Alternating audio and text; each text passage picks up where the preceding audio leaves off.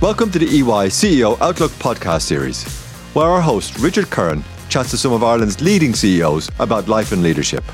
Hi, I'm Graham Reid, Partner, Head of Client and Markets at EY here in Ireland. This week, Anne Sheehan of Microsoft Ireland is in the studio. She speaks about the importance of curiosity, the opportunities that AI can bring, and why she's never overthought her career. It's a great listen and hope you enjoy. Thanks, Graham. Anne, you're very welcome. We have lots to talk about in relation to Microsoft, changes in technology, AI even. But I want to start at the very beginning and go back to, you grew up in Ennis in County Clare. I did indeed. The very fine Ennis. In the town? Yeah, I think probably I would be a townie, yeah, kind of near the golf links. So still about a 20 minutes walk into town. So it depends. I think if you're from Ennis, there's all sorts of definitions of what a townie is, but I would consider myself a townie, yeah, for sure. And what was it like growing up then? Do you have good, happy memories of school, childhood?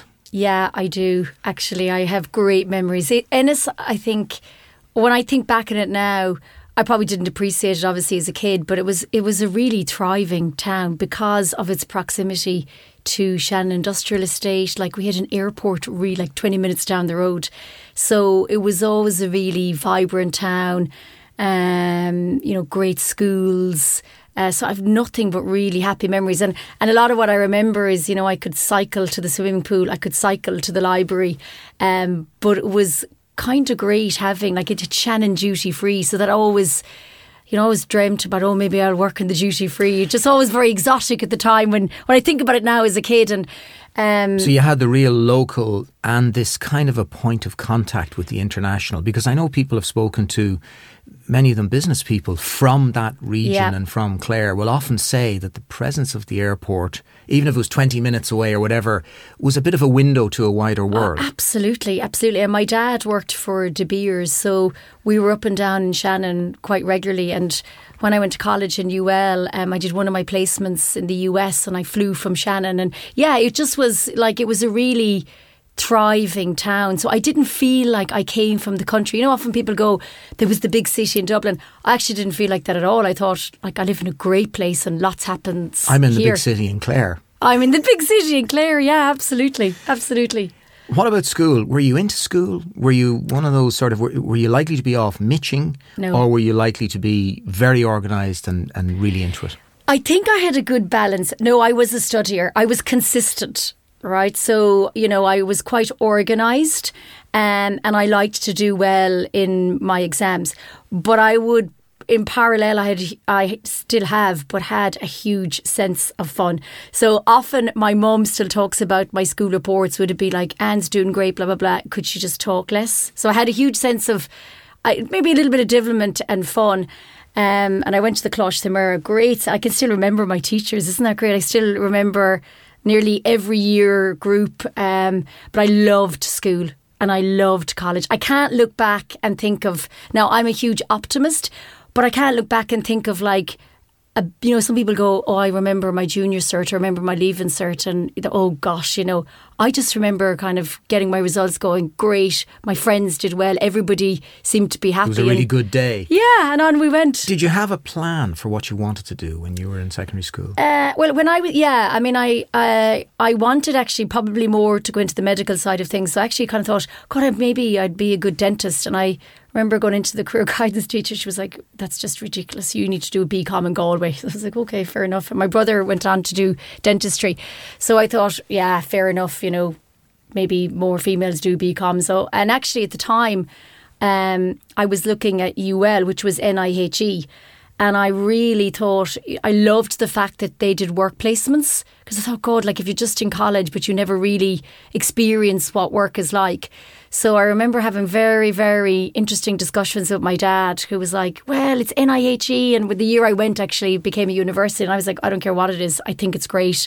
And you liked the idea of the practical bit and getting out into the workplace while still in college, really. Yeah, absolutely. So I did a placement in Nortel, and I also got the opportunity to go to the States for a year. So when I came out of the 4 years, I really felt, I kind of knew myself better. And for sure, even though I did accounting and finance as my primary degree, for me, I knew dealing with people, probably sales, marketing was more where I wanted to go. And you went to IBM? I did. Yeah, I did. Which was just, at the time, IBM was the biggest, largest technology company in the world. It had a huge footprint in Ireland. And I can actually remember my first few weeks in IBM just going, this is incredible, being super, super excited and just having a massive appetite to learn.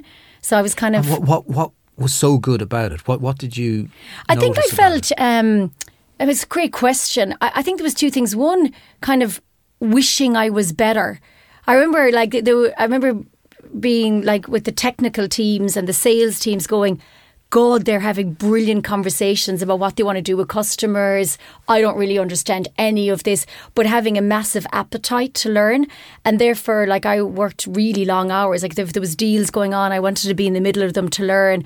But being probably impatient going, gosh, I really want to be them someday. But I think back now, the amount that I was learning and how good, people that were more mature in their career were to me as, this grad joining. They gave me incredible opportunities. I also think I was very fortunate to work for a company like IBM was probably the leader in diversity at the time. So throughout my career there, for sure, often I was the only female in a meeting room, but I never felt like that. And also I was promoted into roles.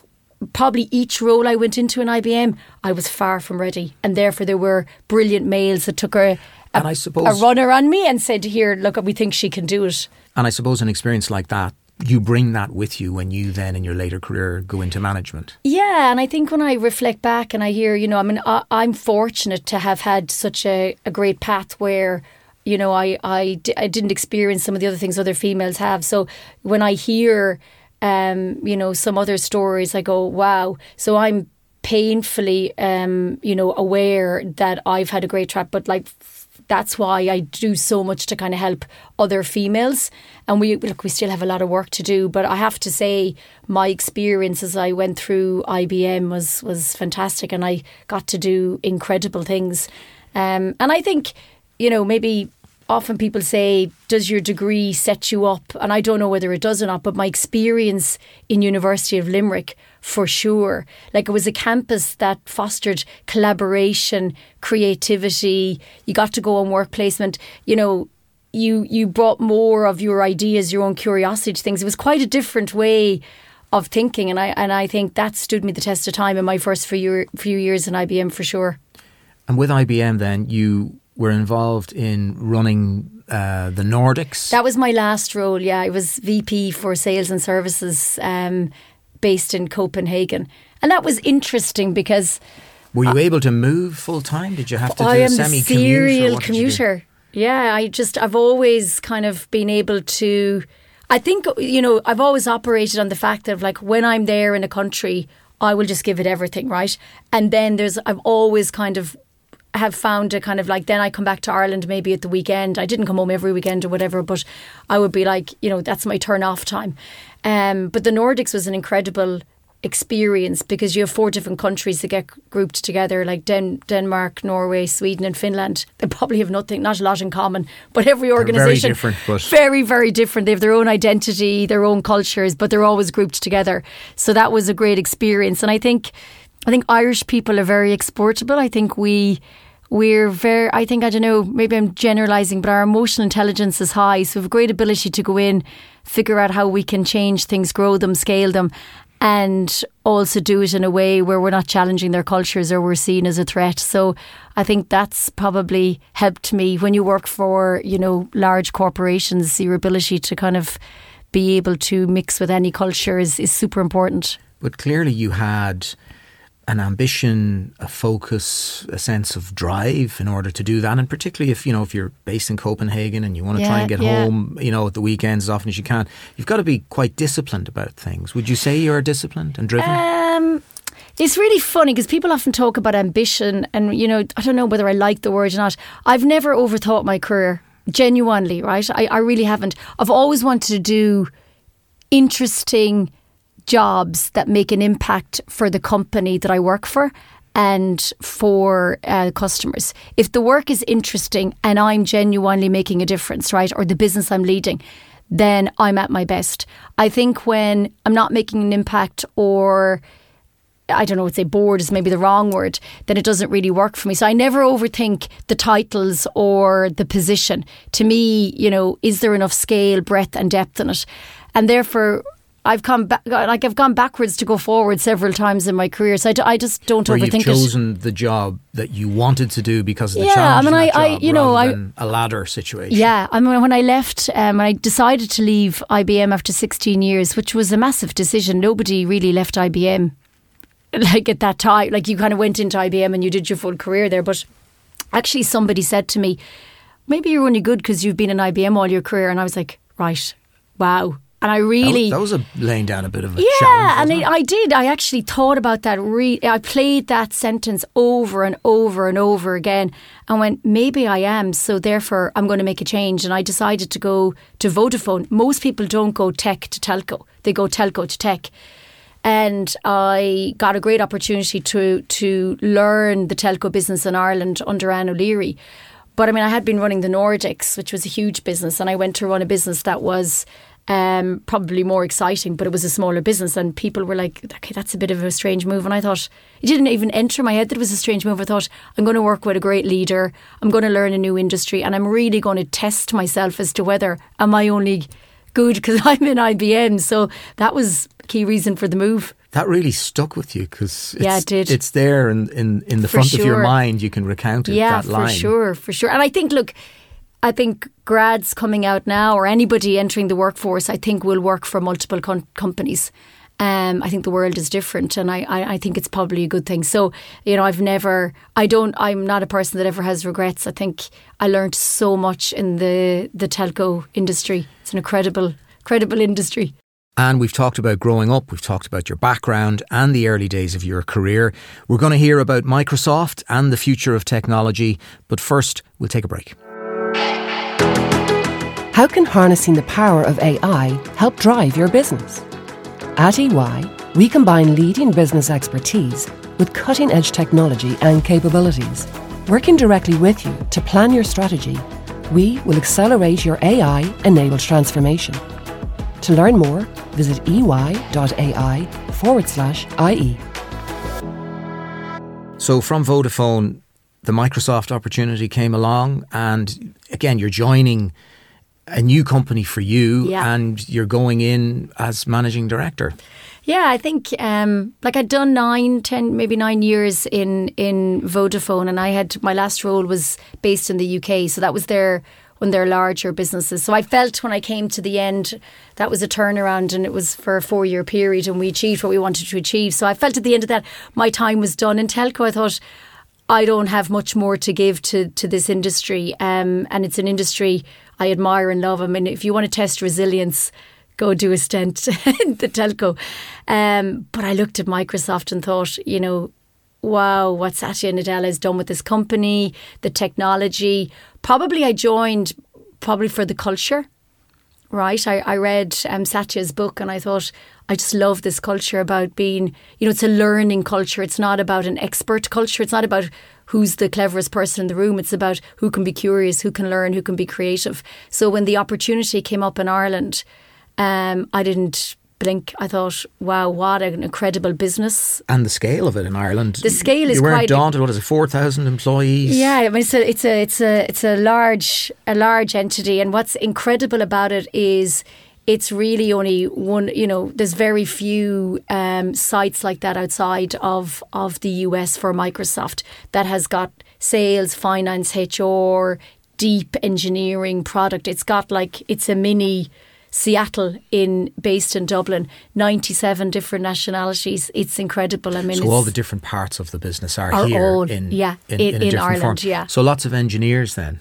Lots of engineers, and incredible. I mean, our ability to attract talent, both that we get from Ireland, but that we can bring internationally into our campus, has never ceased to amaze me. I mean, there's just incredible people working for Microsoft in Ireland doing incredible things, right? And particularly what we've seen in the last few months with AI is just... Yeah, and it's such a time of change in tech. I mean, tech is on an accelerated path. It's always changing and it's always evolving. But with AI, there's a sense in which it's on a fast track in terms of the level of change. Is that how you see it? And Microsoft is very heavily involved in AI. I think, I'm probably maybe sharing a bit now my age, but I'm kind of around tech if you take it for like over 20 years. And if you take about the various different inflection points from when the internet came out to the PC, internet, cloud, mobile, they were all big inflection points in technology. And the adoption, was fast, but it took years. Like we're still on a journey to cloud. AI, the difference with AI is the speed of the adoption. The speed, we've made our announcements, albeit Microsoft has been working on AI for over 6 years, but the speed of the announcements of the products that we've brought out in the last few months, I've never seen anything like it, where customers are like, this can change, this can be an enabler to help tackle some of the challenges we've struggled with across all industries, be it health, financial services, whatever the industry is.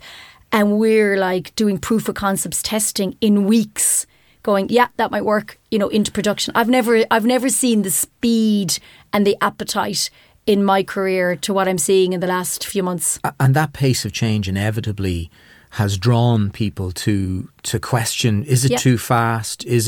Where is this going to take us? In what way is it going to change our society or jobs or employment? Where do you see that fitting in? I suppose, first of all, do you think it will lead to a fundamental change? And it's very hard to predict because it's still in its infancy. And secondly, where do those changes lie, or how do you feel about the pace of change? I think, look, we've been through so many different changes. If you go back to when factories were first automated, it's fair to have the debate, right? What will change bring, the good and the bad side. So that's a good debate to have. But I think in anything that has any change that we've seen over the years, I think when you embrace it, it's about change for good. I think the Microsoft view from an AI and we're leading the way is all around responsible AI. So we've been working on it for 6 years. We have our framework. Our framework has several aspects to it around privacy, security, safety, transparency, accountability. So it's about responsible AI. Now, like in anything, right, there's always bad actors. So our job is to work together with academia, government, the policymakers to make sure we have AI for good. I think if I focus on the positive, the pace of change to tackle really challenging problems, there isn't a country that hasn't got challenges in their health system, like financial services, where customers go, I'd prefer more hyper-personalisation. All the things we've been trying to address over the years. I'm not saying AI is going to fix everything, but it will speed it up and it's an enabler. And that's where our focus is on, can we work with customers, the ecosystem, to try and help here to tackle these challenges. I think in terms of jobs and workers, I think for sure AI will be an element of every worker in the go forward, right, to help them and to enable them. I think my view is there is a huge element of society at the moment that don't get to partake in tech, right, that I think on the back of AI will get to partake. And if I look at some of the work that we're doing, Richard, to help on that, if I look at Dreamspace, which a lot of people listening to this may know about or may not, or their kids may have been through it, that's a program that we've been running for a good few years in Microsoft. And that's all about digital enablement of our kids, right? Because in our educational system, there isn't enough digital enablement. And when we talk about females in STEM, and what we're doing in Microsoft is working with primary and secondary schools, right, to help them, to give them courses. We've 2 schools a day present in Microsoft. We also partner with RT Junior, where we can broadcast digitally. And in the last while, we've announced our AI skilling programme. So that's a programme that anybody over 18 can sign up to 6 weeks and get accredited for the fundamentals of AI. We've just gone live with hundreds of people signed up. So it's about how do we help everybody across society to be part of this? You have a partnership with EY. Yeah. What are you doing with them on AI? So EY, long-standing partner of Microsoft, and actually they partner with us across all our range of products to really drive digital transformation. They have an area called WaveSpace. It's a program that they run. And what we've been doing with them on AI is really bringing customers in to go, what's the art of the possible? Because back to the original point, nobody knows the end of the movie in this. This is about looking at the technology. What are the challenges customers have? And EY and Microsoft working together with customers to go, let's try this. So this is about being curious, about being creative to say, could it help tackle this problem? Starting small, POCs, proof of concepts, and then saying, right, yeah, it does work. So some it'll work, some it won't. And we're doing a lot of that with EY in WaveSpace. It's an incredibly exciting time. I mean, most days now I'm like, wow, right? It really is incredible. Well, in the debate about AI and conversations, I find that people tend to be, some people tend to be emphasising all of the opportunities and they're not too worried about change or safety issues or regulation. And then others are sort of scaremongering about machines taking over the world and they're not talking about the opportunities. And an interesting point, I was at a conference recently, somebody made the point that whatever about the capacity of something like ChatGPT right now, this is probably, it can do certain things and it can't do other things. Yeah. This is probably the worst AI will ever be because it's only just going to get better and better. It'll get better at doing things. So when people point out limitations or flaws, it will get better. Yeah, and I mean, the concept in Microsoft is the co-pilot. So I'm still the pilot. So if I'm using it to help me in my mail, to help me take minutes of my meeting, I'm still the pilot, right? And that's important. And I think, look, debate's great, right? And actually to hear all opinions is super important. And that's, what helps create the policies, right? And back to my point earlier, we're really leaning in with governments, with academia, with everybody, right, society to go, let's make sure the policies, the regulation is where it needs to be, right? Because we can look back and say, does regulation policy always get it right? I don't know, right? But we're having all the right discussions. And it's like anything. It's like security and it's like cyber. Will there be bad actors? Are there people there at the moment working on how they can exploit it? Of course there is. But the job of companies like Microsoft is to work really, really hard with the smartest people to make sure what we're doing is responsible and that we can make it as secure as possible for our customers. And you mentioned, Anne, about dream space and education. When you look at Ireland and the education system and what we have achieved with the graduates that we have, and particularly in relation to technology, could we do better, do you think? Where might we improve things? Are the graduates that you're seeing coming out of the Irish education system as good as you would need or like them to be? First of all, I think we have a brilliant education system, right? And our ability to hire and scale quickly, right? And that's what we do in Microsoft. We could get a mission and we have to scale and hire quickly. And the work that we do and the partnership that we have with the universities is fantastic, right? So we wouldn't be the scale and size that we are in Ireland if we didn't get brilliant people and we didn't, have great universities. My view, though, is the world is changing. So if I think of when I did my Leaving Cert, you learn off a lot of stuff, right? And you put it on a piece of paper. Think about a world in AI in the coming years where some of that thing that you learn is already there. Then actually what we need to be able to do is interrogate it, be curious, be creative. What are the right questions to ask?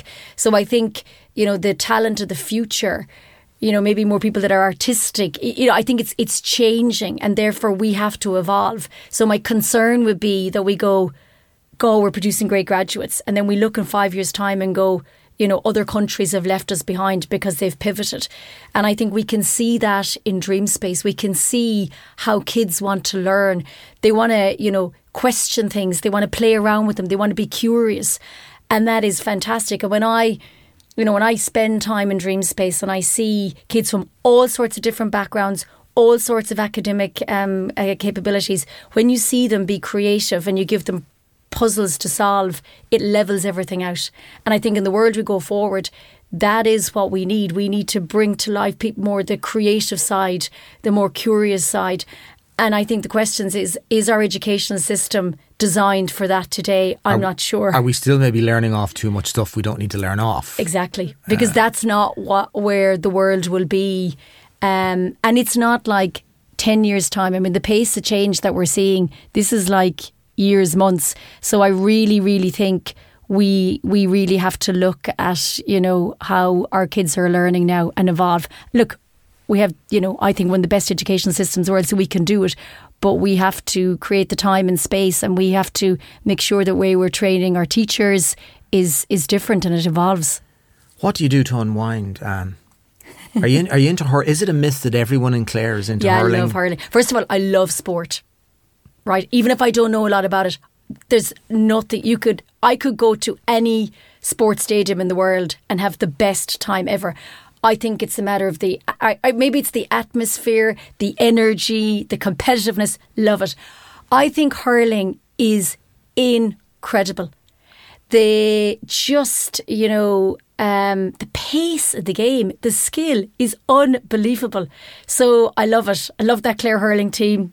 They need to win in All-Ireland soon. Any chance to go and see them, you'd take that chance. Do you 100%. Get back home often, or? That's just a question I don't want you to ask me. Now that I'm based in Ireland, even though I have to do a bit of travel, I probably don't I try and get down maybe once every 2-3 months, right? But I should probably do more. But I speak to my parents all the time. They're fantastic. They're very independent. If they never saw me, they'd be fine, as long as I ring them. But if I have as much energy, I think, as John and Phil have, I think they're in their 80s now, then I think life will be good. And there are a number of questions that I ask all of our guests on this podcast. You could call it the quick fire round, and I'll throw them at you. The first one is, what CEO or entrepreneur do you most admire and why? So I have a few answers to this. So first of all, Satya Nadella. Now that's because I work for Microsoft. He is the reason I joined Microsoft. I think culturally what he has done with an organisation of the scale and size of Microsoft is quite incredible. And now that I came from the outside in and I'm living the culture, I go, he's quite a spiritual leader. So he's my number one. I think I just have such admiration for so many female entrepreneurs. Andrea Reynolds from Swoop.com, Patricia Scanlon from Soapbox Labs. I mean, they're just incredible. Like on our own doorstep, I get to meet them every now and then. I just go, wow, these are just incredible people doing incredible things. You know, a mile from where I'm sitting now. And we have more and more for sure. Female entrepreneurs as well, great success stories. Your favourite book or film? I'm reading a book at the moment called Poor by Katrina Sullivan. She's professor in Maynooth. A really tough read, but an incredible book. I'm halfway through it, and I talk about like my childhood being fantastic. I mean, this woman, should I say, is incredible. I mean, what she's achieved. I don't know if you've had the opportunity. If you haven't read the book, I've heard her speak. I haven't read the book, and it's an incredible story. Yeah, absolutely. Unbelievable. And her insights that she brings into it are fascinating. Do you have a mantra in business, something that guides you? Work hard, good things happen. Really simple. Simple as that? Yeah. Okay. When finished this job, what would you like people to say about what you achieved and how you did it? For me, it would be, I did my best. I had an impact. I was fair, right? You can be tough, but you can be fair. And I'm a huge advocate of kindness. I was actually speaking at something recently. I think the room was a bit shocked when I said, like, I had an all hands, right, where you bring everybody together. And actually, you'd think the natural thing is we finish up going, you know, the numbers or your product. I was actually, if we could all just be a little bit kinder to each other, wouldn't the world be better? So for me, I think kindness is huge. If everybody in the world was 10% kinder, wouldn't we be in a better place? Absolutely. Biggest mistake or regret? So have I made mistakes? Loads of them. I tend to make them, learn from them really quickly, and then I do not dwell on them. I don't, like, if you said to me this morning, look back over like 21 years, I can hardly, I know I've learned from them because I know I won't do that again, but I do not dwell on the past at all. Regret is a sort of negative force. What's the point? Advice that you'd have for other business leaders starting out? I would be limitless in your thinking. And I really mean that. And I learned that from great bosses over the years. So some people go, I'm based in Ireland. We're a small country. Ridiculous, right? Look at like some of the companies I deal with are global leaders based out of Ireland. Or when I was in the Nordics, they go, well, we're 4 small countries. It's ridiculous. So I would be limitless in your belief and your thinking. Surround yourself by brilliant people and be true to your values. Always stand by your values. And if you end up breaching those, you're in the wrong role, you're doing the wrong thing. But I think values are super important. Anne, it's been a pleasure talking to you about your career, your background and the journey that brought you to the role of MD at Microsoft Ireland. There's so much change taking place in the world of technology. I think it'd be great actually to have you back in about 5 or 10 years from now. And we could I'll be very old then. But we could look back and see how things have changed or not, or what way it all played out. That's the date. I'll see you in 5 or 10 years. I don't know if I'll be around. Anne Sheehan, thank you very much for joining us. Thank you. We hope you're enjoying this EY podcast CEO Outlook series. Remember, you can catch previous interviews we've done with lots of other CEOs. Until the next time, thanks for listening. Bye-bye. EY, building a better working world.